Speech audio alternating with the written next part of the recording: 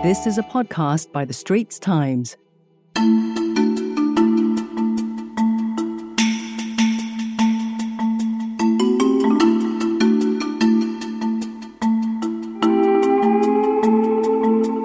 You're listening to In Your Opinion, a podcast series by The Straits Times. I'm Akil Hamza. And I'm Ang Ting. We're your co-hosts for this episode, where we're going to look at politicians who've had affairs. July 17 was a double whammy for the two largest political parties in Singapore, after revelations that 4 politicians were embroiled in affairs. But if they're good at their jobs, should their private indiscretions really matter?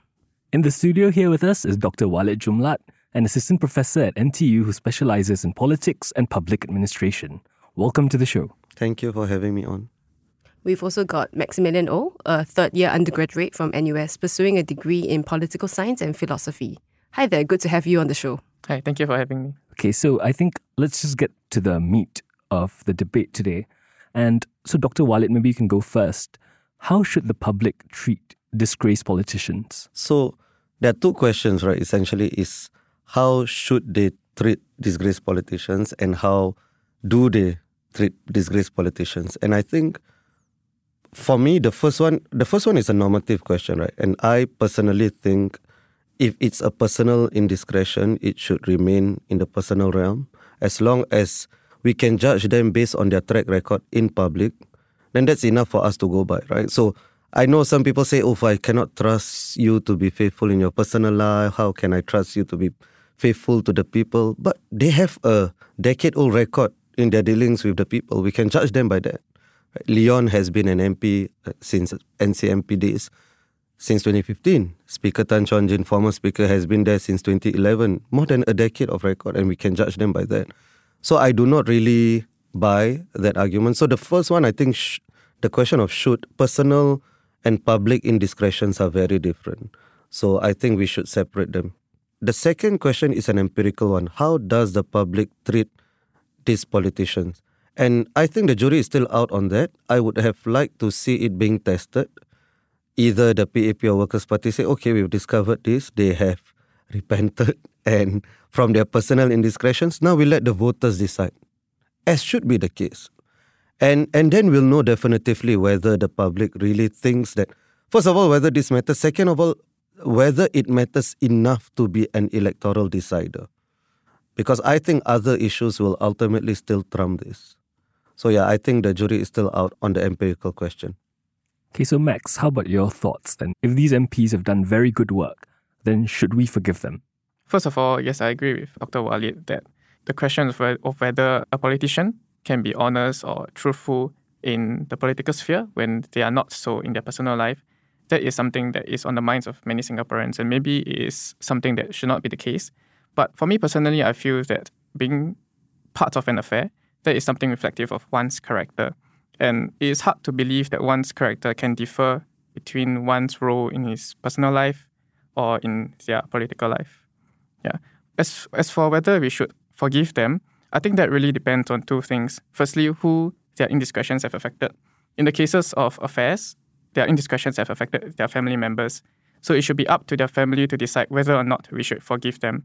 We have seen in cases in the entertainment industry where a celebrity has been part of an affair and their family has come out to say that, oh, we have forgiven them for it, and the public has done so as well. And I think it also matters how the politician reacts and handles the indiscretion after it has come out. So have they been accountable for it? Have they apologized for it? And have they shown that they have grown as a person?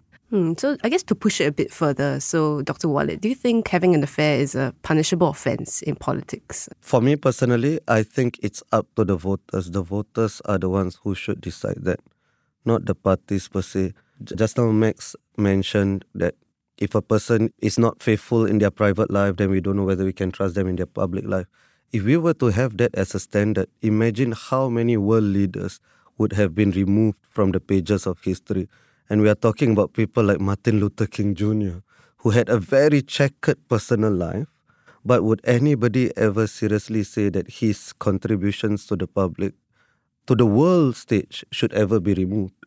I think human beings are more complex than that, right? And there are many people we know who are not nice in private, but nice in public, like not nice spouses, but nice colleagues, because people act differently in different spheres. So I think to have a blanket idea that, if this is how you behave in one sphere, therefore it translates to every sphere of your life, I think that is ultimately not a realistic understanding of the human condition. However, I think that is the standard that we as a country have set for our politicians. Wrongly, I think, but it is a standard that we have set. So for me personally, I do not think as a private indiscretion should be punished in the public realm except by voters. If voters decide that, okay, we do not want you there because we can't trust you because of their affairs, that's fine. But I think it should be at the ballot box. So in the first place, how do we judge a person's personal values other than through their public actions? So for a lot of these politicians, ultimately the way I judge a politician is through their body of public works. Ultimately, that's all that matters to me. And even if, you may not believe in whatever you say, right? As long as you do it, you do the right things, that's all that matters to me. And I can only judge by what I see, not by what I don't see. Okay, interesting. And so for Max, for you, do you think having an affair is a punishable offence in politics? I think I agree with Dr. Walid in that it should be decided at the ballot box. After all, we are a democracy. The member of parliament who has been involved in an affair, they should face the consequences at the ballot box. However, I do think that the political party themselves has a role as well in deciding this, because political parties do have certain values and their members have to represent those values. So it will be extremely awkward for a political party with values such as transparency and accountability to have a party member be involved in a personal indiscretion such as an affair and then still remain with the political party and to remain in parliament. I think that the political party definitely does have a justification to met out some consequences to a party member who has been involved in an affair. So, Dr. Walid, based on previous cases of affairs and all that, it does seem that there's a little bit of discrepancy in how they've been handled by the political parties. So, what I'm going to do now is actually read an excerpt from a recent Straits Times article interviewing an HR specialist. And listeners will share the link to it in the podcast show notes. So, the HR specialist Linda Teo said a relationship between colleagues is considered inappropriate if it involves romantic or sexual involvement in a professional setting, especially if one is a supervisor and the other is a subordinate. Companies may require employees to disclose to the HR department if they are involved to address any potential fallout. And in that case then, should political parties adopt standard rules practiced in corporations, such as dealing with romantic relationships between colleagues? Yeah, I'm not sure whether the issue is about rules, because if it's an affair, I doubt that people would want to declare. So no matter what the rules are, I don't think it would have prevented this. So even about the issue, and I completely get that, even at our institutions, we have to declare if a nephew or a niece is coming. I'm in social sciences, but if a niece of mine is entering engineering, I still have to declare it, right? Because everything needs to be above board. I get that. But also, I don't know what the stats are for Singapore actually, but you can check this. In many other countries, a significant proportion of romantic relationships begin at the workplace. There are clearly grey areas there as well. And you can understand working adults if you're single. Where else are you going to meet people, right? So I think the issue, what I'm saying, is not as straightforward as people describe. Humans are complex. Human relationships are even more complex. So Max, what are your thoughts on this then? For me, I think that definitely there should be some rules in place. I would find it surprising if there aren't already some level of rules and guidelines in political parties already, because I'm not an expert in HR, but I believe that these kind of guidelines serve two purposes. Firstly is to set expectations of their party members or their employees. And the second purpose is to enable the party leadership or the management to effectively handle these cases when they come to light or when they happen. But I think we must also understand that like corporations, different political parties will have different tolerance levels and expectations, and hence it is perfectly fine for different political parties to have different set of guidelines and different rules. So, Dr. Walid, you said that these affairs are rather complex and it's hard to prescribe something. I'm going to ask you to prescribe something now. So, in the case of political parties which do not have HR departments, how best can they address such issues?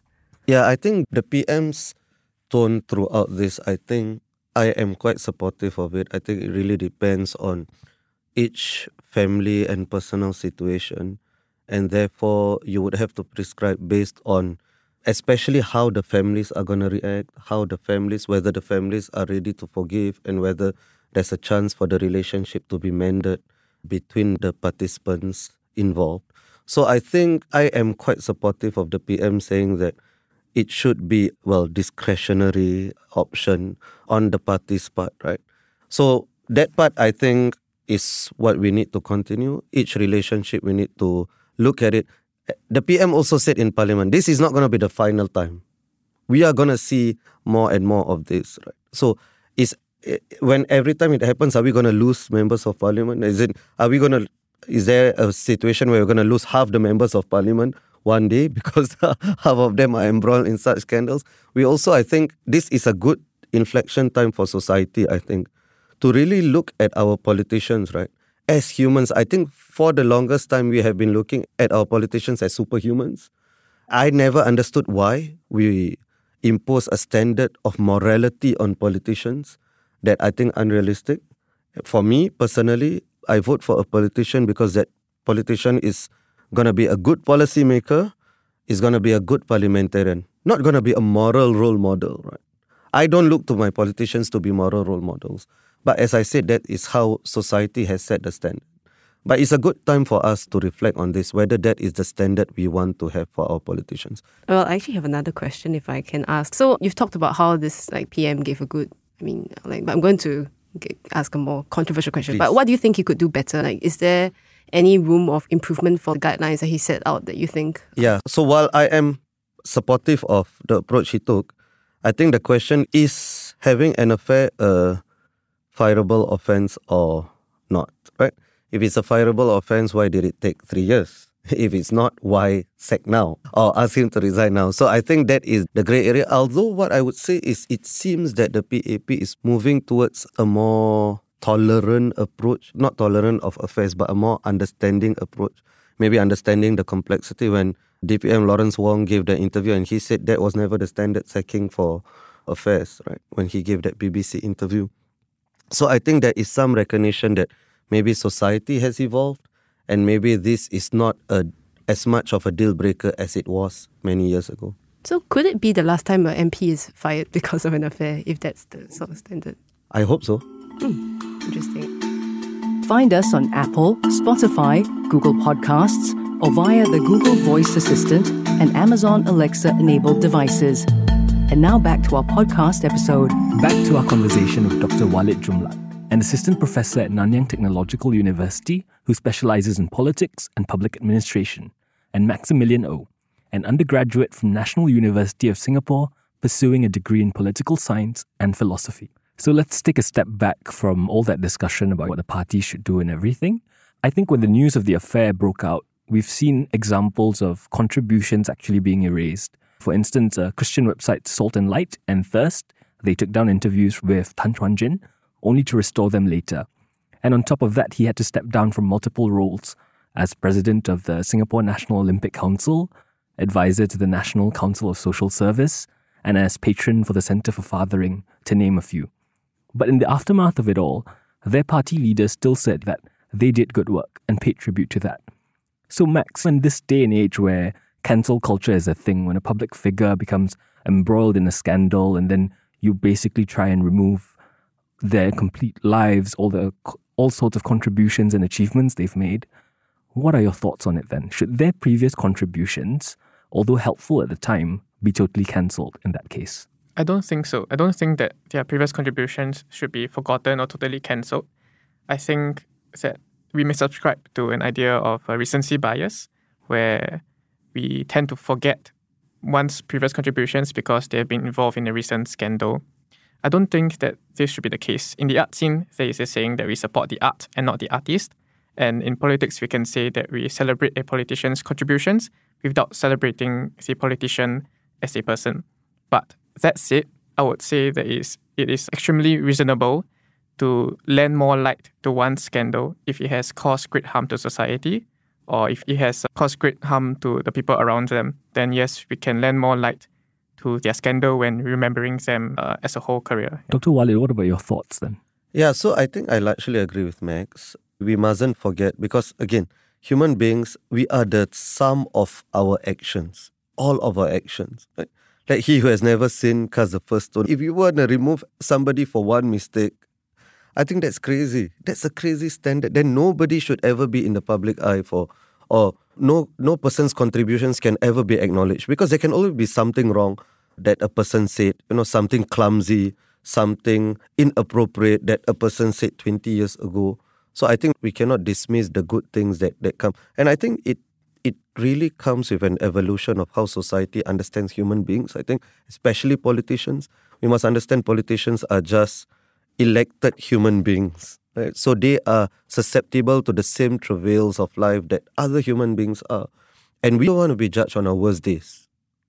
So why would we want to judge other people by their worst days, by their worst actions, when they have a sum of good work, right? Now, the final part of what Max said was we need to understand the gravity of what they did as well, right? And who they have harmed, which I agree also. What I would add to that is there's a difference between what Iswaran is alleged to have done. There's a huge difference between that and what Tan Chuan Jin or Leon and Nicole have done. I think the gravity is not in the same space at all. I think it is okay for somebody to judge Iswaran far more harshly and critically take a look at his contributions if the allegations are true, because that involves the public domain. Whereas the private domain, I think the harm is to the family members. It's not even to us, the rest of us. Tan Chuan Jin never did anything to me. Why am I in the position to judge him morally, right? If their spouses have forgiven them, who are we to judge? It doesn't even make sense to me. So I would say the gravity and the nature of the offence does. Interesting. So we'll move on next to a 2016 case of two Scottish MPs who retained their seats in Parliament despite them being exposed for having an affair with the same journalist. So while PAP holds to the standard of being whiter than white, can we expect that grey might be acceptable as societal standards change? So Dr. Walid, in Singapore, can we expect a future where affairs do not spell the end of political careers? Yeah, I hope so. As long as it remains personal and it doesn't affect their public life, I think that is the way it should go. There's just the Scottish MPs, that's just one example, right? You have tons of examples in the West, right? Bill Clinton, when he left office, his approval ratings were still through the roof. Right? So Americans still largely approve of what he did. You look at French politicians, Italian politicians. Right? You look even at, and people say, but Asian societies are different. Well, many Southeast Asian countries also have had politicians who have had affairs. In some countries more conservative than ours, and they are re-elected as well. So I think we should have, I hope that we should move to a society where we manage to distinguish between the private and the public. And what about you, Max? How would this matter as a young person for your generation? I actually think the opposite for my generation, because personally I feel that my generation appreciates and we want accountability and transparency. And being part of an affair, being involved in an affair is the complete opposite of those two things.